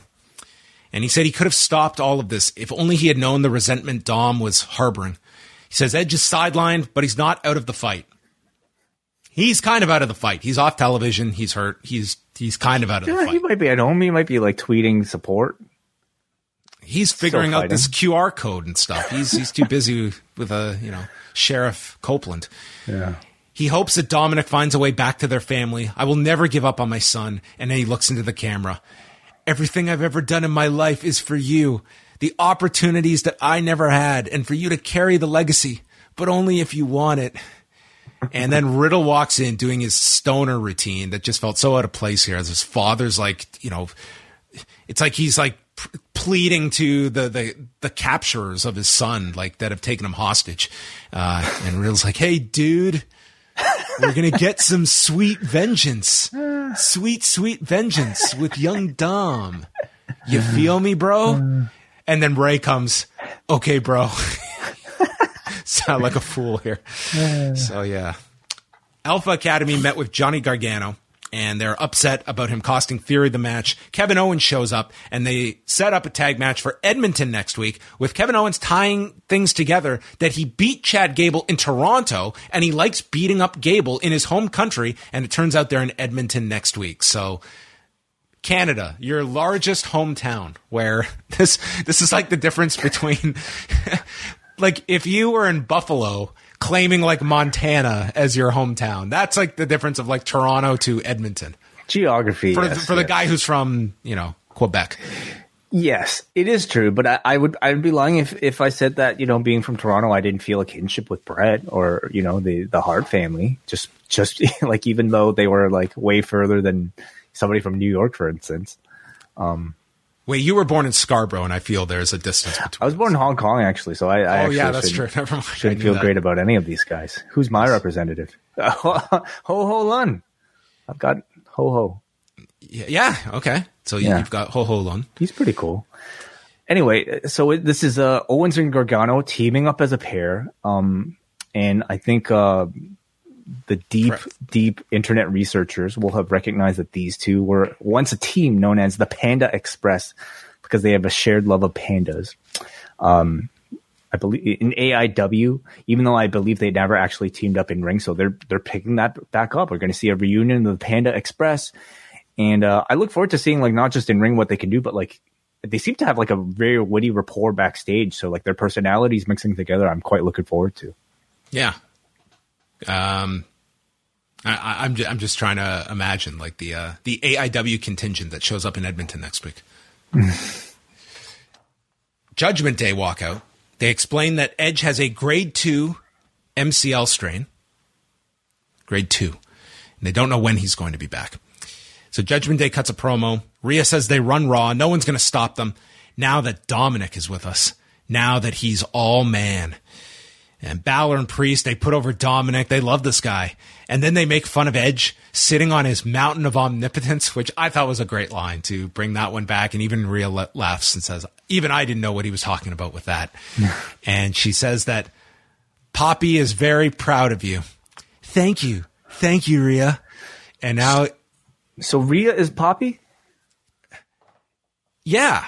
That's what Dominic... Isn't... that's what Rhea said. Rhea said Poppy is very proud of you. And then Dominic said thank you. But then later Dominic referred to her backstage as mommy. Well, she's a single parent, clearly playing both roles, which is very modern. Okay. Gender neutral roles, cool.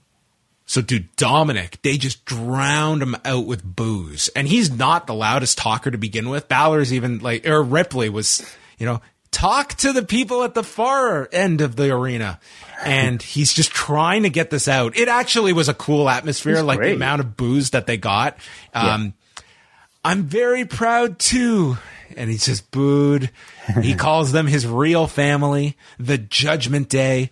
And then Balor wants to take a family portrait and Riddle cuts them off. But, yeah, I mean, they got a lot of heat during this segment, and they just like, there is something about like Dominic that it's like he has a strange, like, it does add something to this group having the four of them, this odd dynamic. Yeah, certainly. This odd Dominic, dare I say.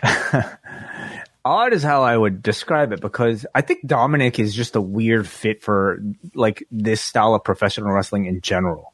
Like I would argue like maybe the most anti-charismatic person that is signed to like a full-time deal that they currently have. Like, who am I thinking? Like he's got like, he's a way better wrestler than this guy, but he's almost got like David Flair vibes, like in that, like, he wouldn't be hired if he was not this person's son. And that is a terrible truth. I hate to say it. Like, but just based off of looks alone, I don't think they would have, like his build alone, I don't think they would have hired him. But nonetheless, it doesn't mean that they can't use him. And they've used him tremendously. And he is performing exactly to, I think, what is asked of him.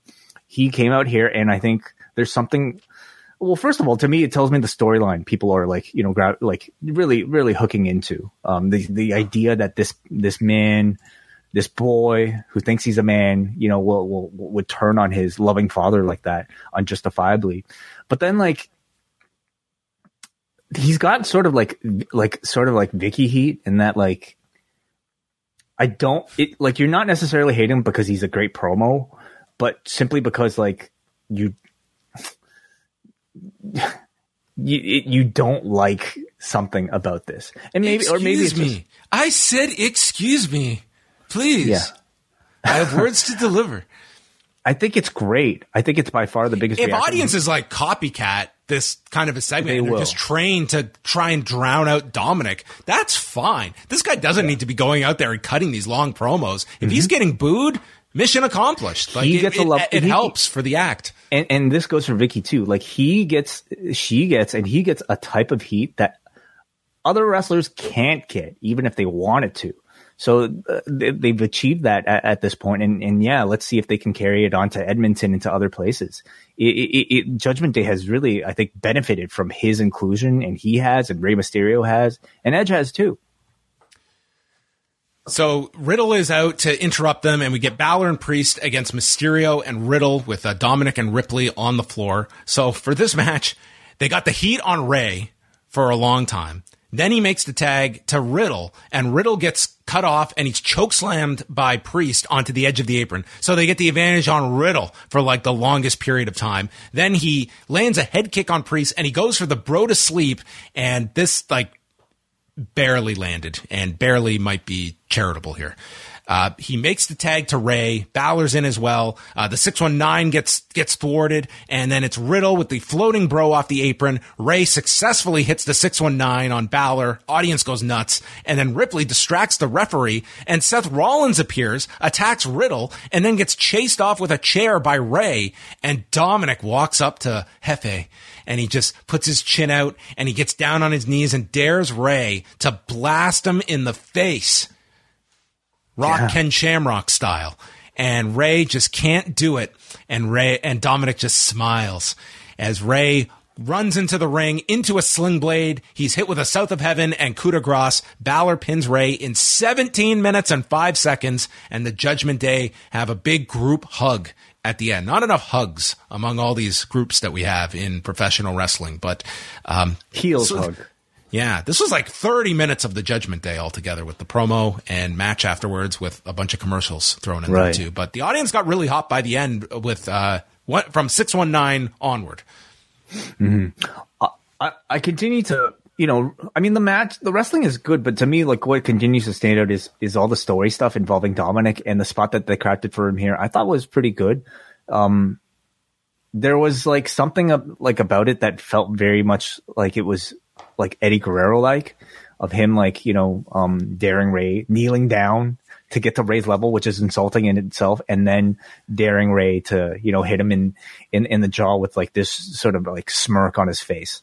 So slowly but surely, like the, transformation continues for Dominic, and it's been fun to see.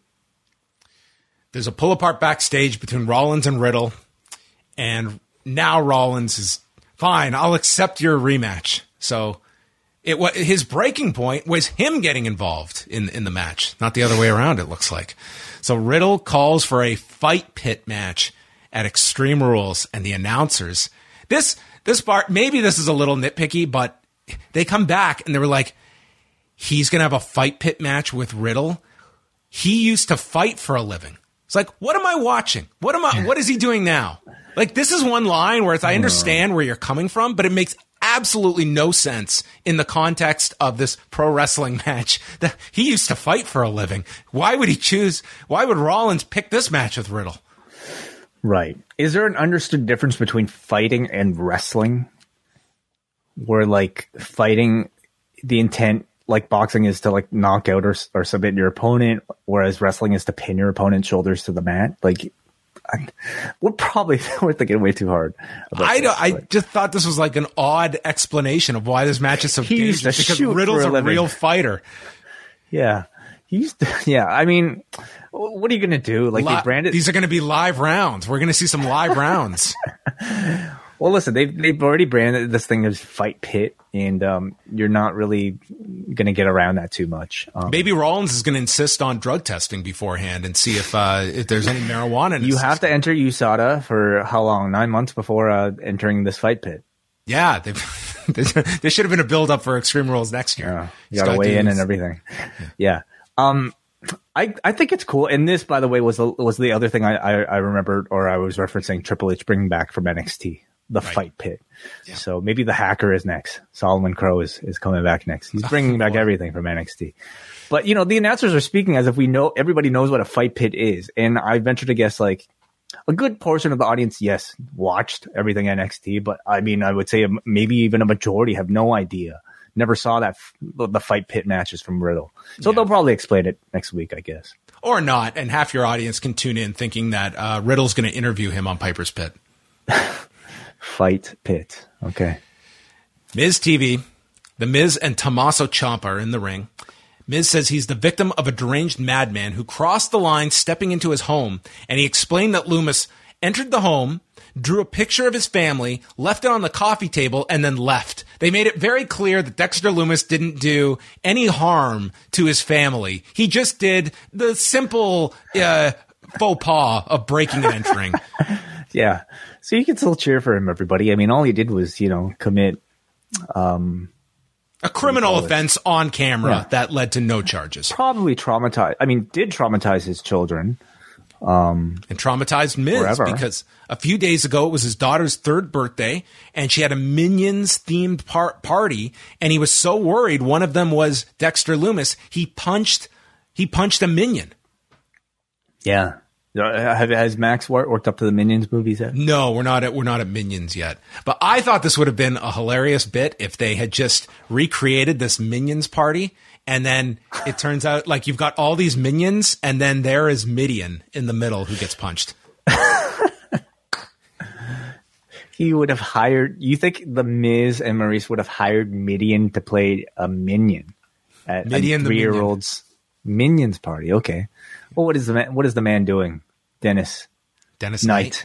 Yeah. What is he doing? Well, the last I saw him, he showed up at Table for 3 late, and they just kept it in there. He shows up late, right at the end of the show, with the Undertaker and all of his crew, and and Dennis Knight's wearing a mask, and they're explaining we're in Florida, no one wears those. This is in 2020, and they leave this in the final copy of Table for 3. That pandemic. That COVID. Anyway. How do we get on these tangents? This is why this show is at an hour and 25 minutes. Yeah, it's fine. Dexter Loomis is called out by The Miz. And then we see this giant hunting knife that just slices through the ring. And he cuts it. And then it's just this long wait for The Miz, who's like standing there. And we're just waiting for like the punchline. And then finally Loomis pops up and he tries to pull Ciampa into hell, because that's underneath the ring in wrestling is hell. And Ciampa and Miz escape doom. And Ciampa fights him off with a microphone, and that's how this ends, with them being saved. Yeah. I don't think you and I are like the best judges of how, like, what barometer this Dexter Loomis Miz stuff is. I don't know, working at, because I think I've hated it from the beginning. I don't know about you, John. Like I've certainly had enough by this point, where they're in the same like show where they're, I think, trying really hard to, like, you know, continue to tell some, I would say, like, relatively interesting, like, spooky shit with Bray Wyatt possibly here. They're doing like cartoonish spooky shit with Loomis, and it just doesn't, like, I know like Raw and WWE in general often ventures to camp as like sort of like, I don't know, like an embraced part of the variety show. This just does not feel like it has a place in a current like type of WWE Raw that I'm holding to a much higher standard now than I'm used to. Like, this feels like it belongs in your Saturday night or Saturday morning cartoon show. We do this on Main Event. I think it'd be fun to have a show full of like Dexter Loomis, you know, wackiness on Main Event or something. Part of me gets it that like this, like Sam Shaw, he plays this character great. Like his like the straight face he can hold, the visuals. Like, I can see how like a producer that works with him, like a Paul Levesque, just thinks this guy is just like, the fact that he was a priority to bring back tells you he sees something. To me, like, I haven't enjoyed these segments, and I'm sure they're going to have some wacky match at the end of this whole thing, which I hope is well thought out, because like I have no desire to see the payoff at the end of this. Yeah, like to me, the worst is seeing Ciampa there playing kind of silent best friend accessory there, who is just really kind of there to, I don't know, be dragged around by the Miz.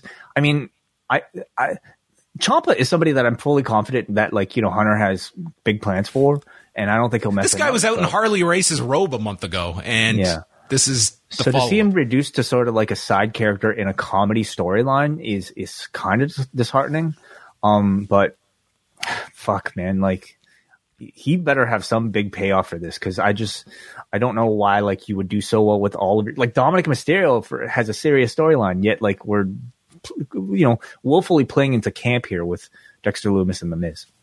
Yes, so there you have it. But does have his fans, and we hear from all of them on Tuesdays. So there you have it.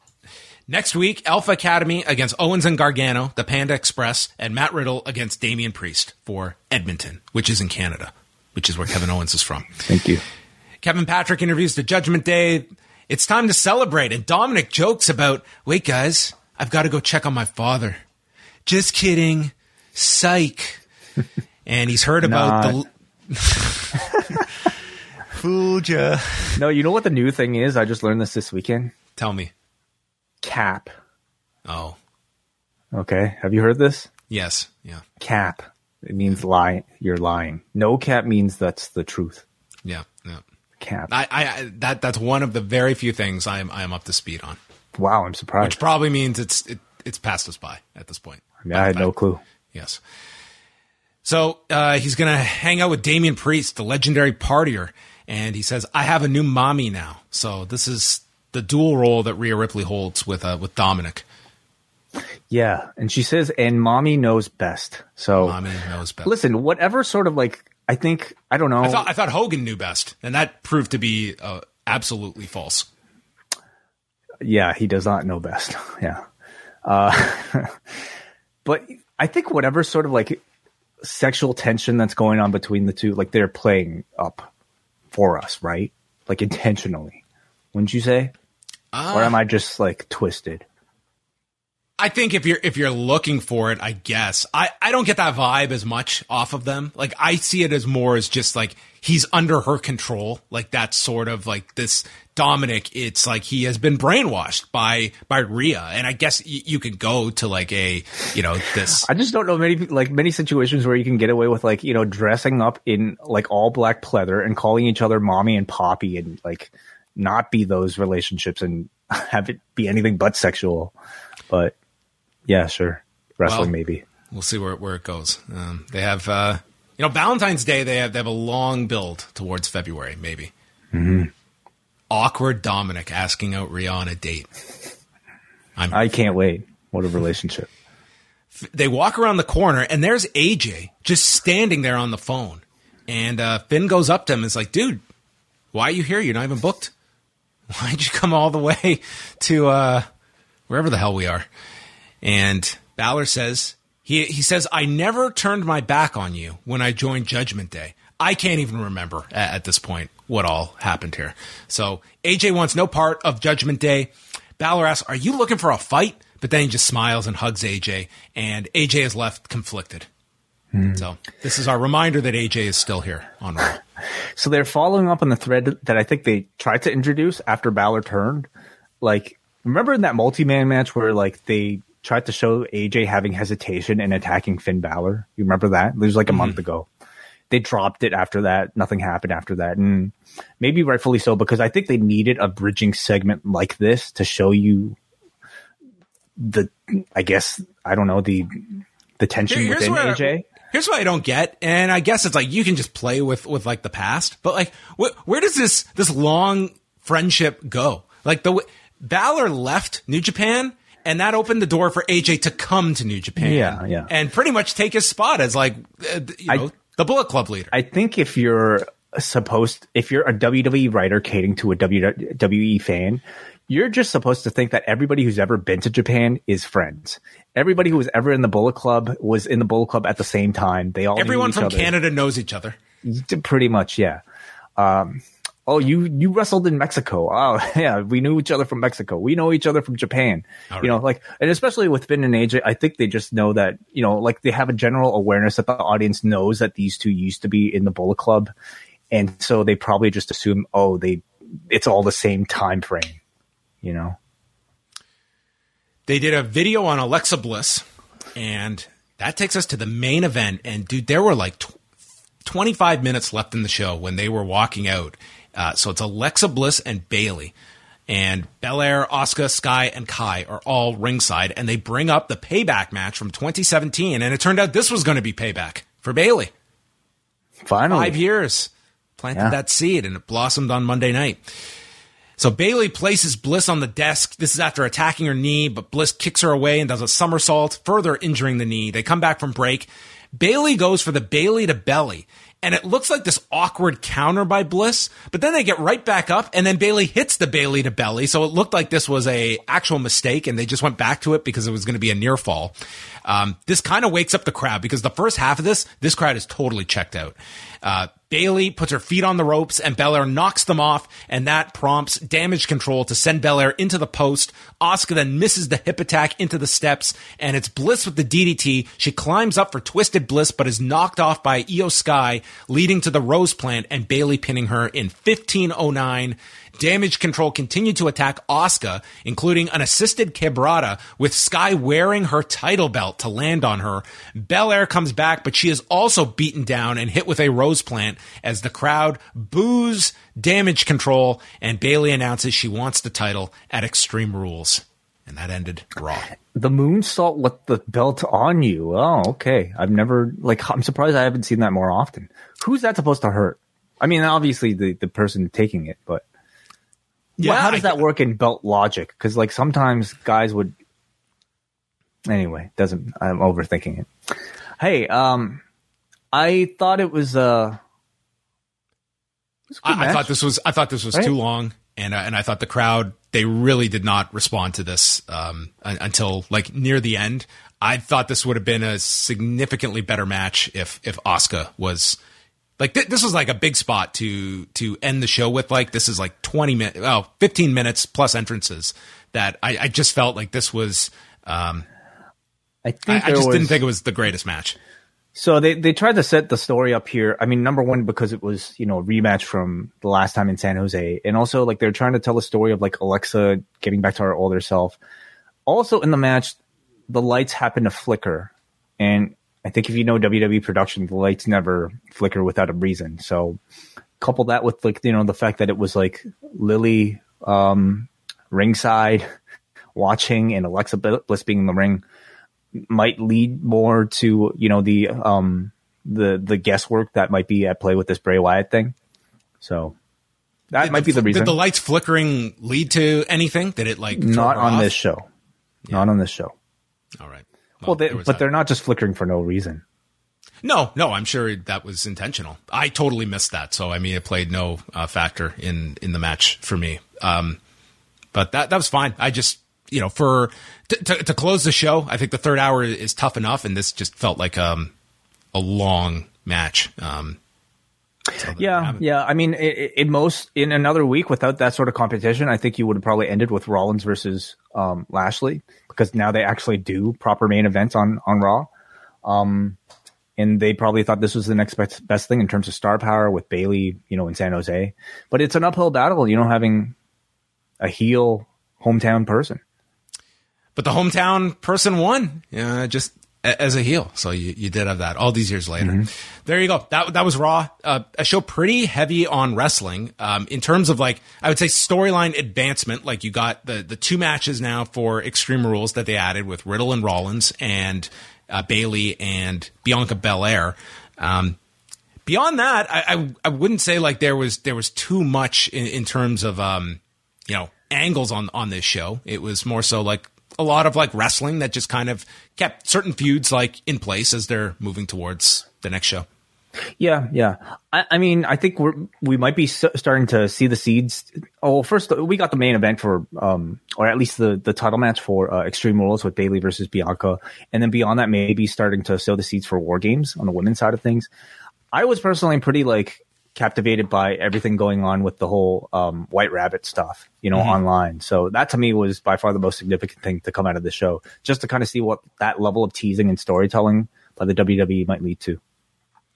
All right, let's go to some feedback before we wrap it up, and we'll kick things off on the forum with Benjamin, who writes, with Triple H saying that blood isn't necessary anymore, the announcement of Survivor Series War Games, and another good Raw. WWE seems like the post-Vince McMahon era has a long honeymoon. I hope this is a sign that we're getting Alexa Bliss and her old character and promos back. No more doll. Well, I don't know if one goes... That seems like a contradiction. If they're going back to the old character, I don't think they're ditching that doll. And the fact they've kept the doll throughout this whole time this year, like, I think it's a merchandise seller for them, and I don't think they want to drop it. She never stopped walking with the doll, right? There might have been the odd time, but I've always noticed that she's had it. I mean, there may be. I'm just wondering if she's specifically bringing it back now. She's had it for a while. Yeah. Okay. Yeah. On the one hand, they were showing a video package of who Alexa Bliss used to be, and they were making promo references to who Alexa Bliss used to be before all the spooky stuff. And then they're also doing the light flickering. So, I mean, I think at the very least, you're promising some sort of interaction between. Again, this is all if Bray Wyatt is coming back, which I think an educated guess would indicate. I think you're going to see some indication between Alexa and Bray, maybe just to kind of tie up that loose end, because it was a big loose end, that we never really saw the proper conclusion to. Okay, we go up next to Shane McDonough, who says, hey guys, this was my first time attending a WWE live event since 2017. It was mid, but here are my highlights. It's always a joy watching Kevin Owens wrestle. Dominic is a delight. Bayley actually won in San Jose, and the 9-year-old sitting behind us kept screaming, Dom, you're being manipulated during the Judgment Day match, and Miz, he's on the floor during the Miz TV segment. The negatives, the dude next to me screaming, Double D Bayley throughout the main event. Oh, God. That sounds painful to have to listen to. Much prefer having the children crowd. Wow. Dom, you're being manipulated. Yeah. That's what you think. I wish Dominic would respond to these 9-year-olds. Question for you guys. Why do you think AEW hasn't fully tapped into the West Coast market yet? Really wish they'd come to the Bay Area for once. I think they'd do spectacular. Interesting timing. Well, it sounds like the Bay Area is in the running. Like, that's where reportedly the February Revolution could end up being Revolution. So I think that it's only a matter of when they get there, and it looks like it won't be too long. I think that there's plenty of markets. WrestleNomics has gone over this, unexplored markets that AEW has yet to tap into, and they've sort of kind of mapped out their kind of go-to cities. It's Chicago, and then it's, we go to a different market here, and then we go back to Chicago, and then we go explore somewhere else, and we go back to Chicago. And I'm certain that the pandemic greatly slowed down expansion to different places, but there is still, as we saw when they went to places like the Forum, there's still places you can go, and it's that first time, the Bay Area that you go to, that's going to have that novelty of being the first time AEW's in your market. I mean, we're going to see that in a month's time in Toronto, that. They sold out one night. And then there's still Rampage the second night as well. But anyway, that's. I'm sure that the Bay Area will probably be within a couple of months that they're there. Next up is Muggin. Too many distraction finishes. I understand that every match tonight went out of its way to protect everyone involved, but it does feel like a case of diminishing returns. Everyone can't be protected. That said, Raw hummed along nicely. The U.S. title opener was very good. Bayley main evented in the Shark Tank with Damage Control standing tall, and the White Rabbit mystery got the ball rolling on Bray Wyatt's impending return. Between Survivor Series ditching the Raw vs. SmackDown theme for War Games and the return of the Fight Pit, WWE is setting themselves up for a strong autumn. So going back to the question, everybody can't be protected. I certainly agree. I'm also sympathetic to the requirements that I think, a TV wrestling show has to fulfill, in that it needs to always have 2 stars of a certain caliber. You can't just have jobber matches for all of these matches. Everything has to build to something on a pay-per-view, or at least ideally, right? And has to build towards the future. So Lashley obviously couldn't have afforded the loss. Riddle could afford the loss, but he needs to lose in a way that furthers his ongoing storyline. And that's why you have a distraction finish. is it like, could Riddle have taken a clean loss and then somehow like retain that heat for Seth Rollins to extinguish at Extreme Rules? Maybe, very creatively, but I'd also maybe imagine that they just wanted to go for this to be more efficient, maybe, or maybe to not risk that. I don't have as big of an issue when it's television. If the mindset is we get to the pay-per-view where by and large you're going to get your big blow-off finishes at those shows to make them important. That said, I think overall there is like this paranoia of just what a clean loss will do to someone. And I think it's greatly over-exaggerated how detrimental that can be for somebody when it's done in a compelling way. I don't think it hurts anywhere near what they believe it is. And the other point being... And AEW is proving that with their style of booking. And that's a comparison point. I don't think it necessarily, hinders somebody. Like what we see like hurts people are like if they disappear off television for a long time or they're just not involved in a story, that they just kind of fall by the wayside. That to me is stuff that hurts more so. But the other thing is that like these distractions, like at their core are designed to like get heat on the person interfering or the person that it costs the match to.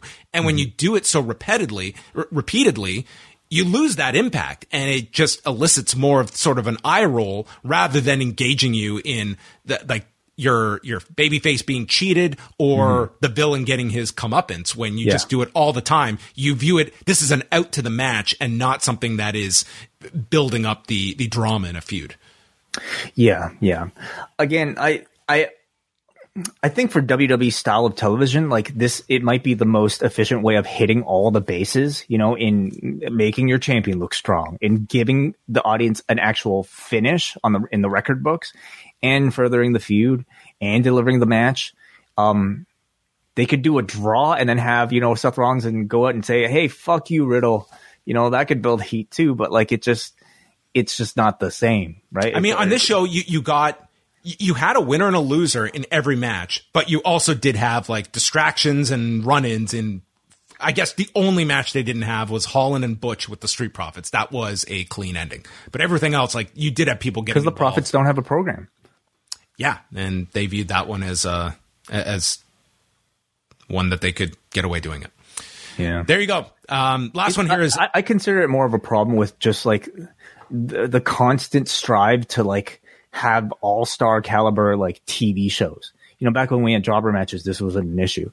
But when the expectation now is to have 3 hours of like pay-per-view quality matches, sometimes you might not run into like a solution. Last word comes from Saeed from Vancouver. Didn't catch much of Raw except the last bits. I'm looking forward to seeing where Finn and Styles leads to. Good to see Bayley win in her hometown. And about the White Rabbit, I found it interesting that during the Hangman game, the first letters the Rabbit picked spelled out demon. All right. Oh, interesting. Okay. Well, then, I mean, that's another Bray Wyatt thing, isn't it? They have me hooked for Friday to see where this leads. Yes, so presumably you get your payoff on Friday. I'm kind of surprised, like, the other piece of the feedback did mention the White Rabbit stuff. So, like, at this point, I kind of, like, if you're maybe following Twitter, maybe you would have followed it more closely. But, like, how much of the audience didn't see it at all? Yeah, but you know what? This is one of those things where it's not a criticism. It's not a criticism. No, I'm just saying, like, that's the thing where you can do things like this and it can work on different levels. If you are someone that follows all of this, like it's a cool thing because you're doing all this guesswork and you're intrigued by the answer. And if you're someone that just tunes in on Friday and you're not following any of this and you get some big return, it works on that base level as well. This doesn't cut off your audience if you're into all this. It's just you can appreciate this and get into it in a deeper way, or not. You can just tune in Friday and you get a cool return or some kind of angle. I'd argue it's catering to a section of your audience that has been craving for this sort of like stimulation for quite some time. And if anything, it might be bringing people back if they find themselves interested in this sort of like, scavenger hunt, mystery type of thing. Mm-hmm. So there you have it. In the Paul Levesque era, you need to understand QR codes and you've got to be paying attention to arguments in the background. That, yeah. And you also have to know how to Google cryptic tweets from 2 months ago, and then navigate to the second search result to look up a forum thread from 15 years ago. Yes. It's just different flavors of ice cream. There's chocolate, there's vanilla, but it's all ice cream. I would say, like, it's well conveyed. Like, it's conveyed well enough that, like, if you're in for the ride, I think you'd be really into it. You know, like you'd be captivated by it. There are other examples with, like, people sometimes, like, kind of weaving this sort of storytelling in and just being not effectively communicated and just being too confusing. So it's a good balance for me right now. Okay, we're going to sign off Tuesday night.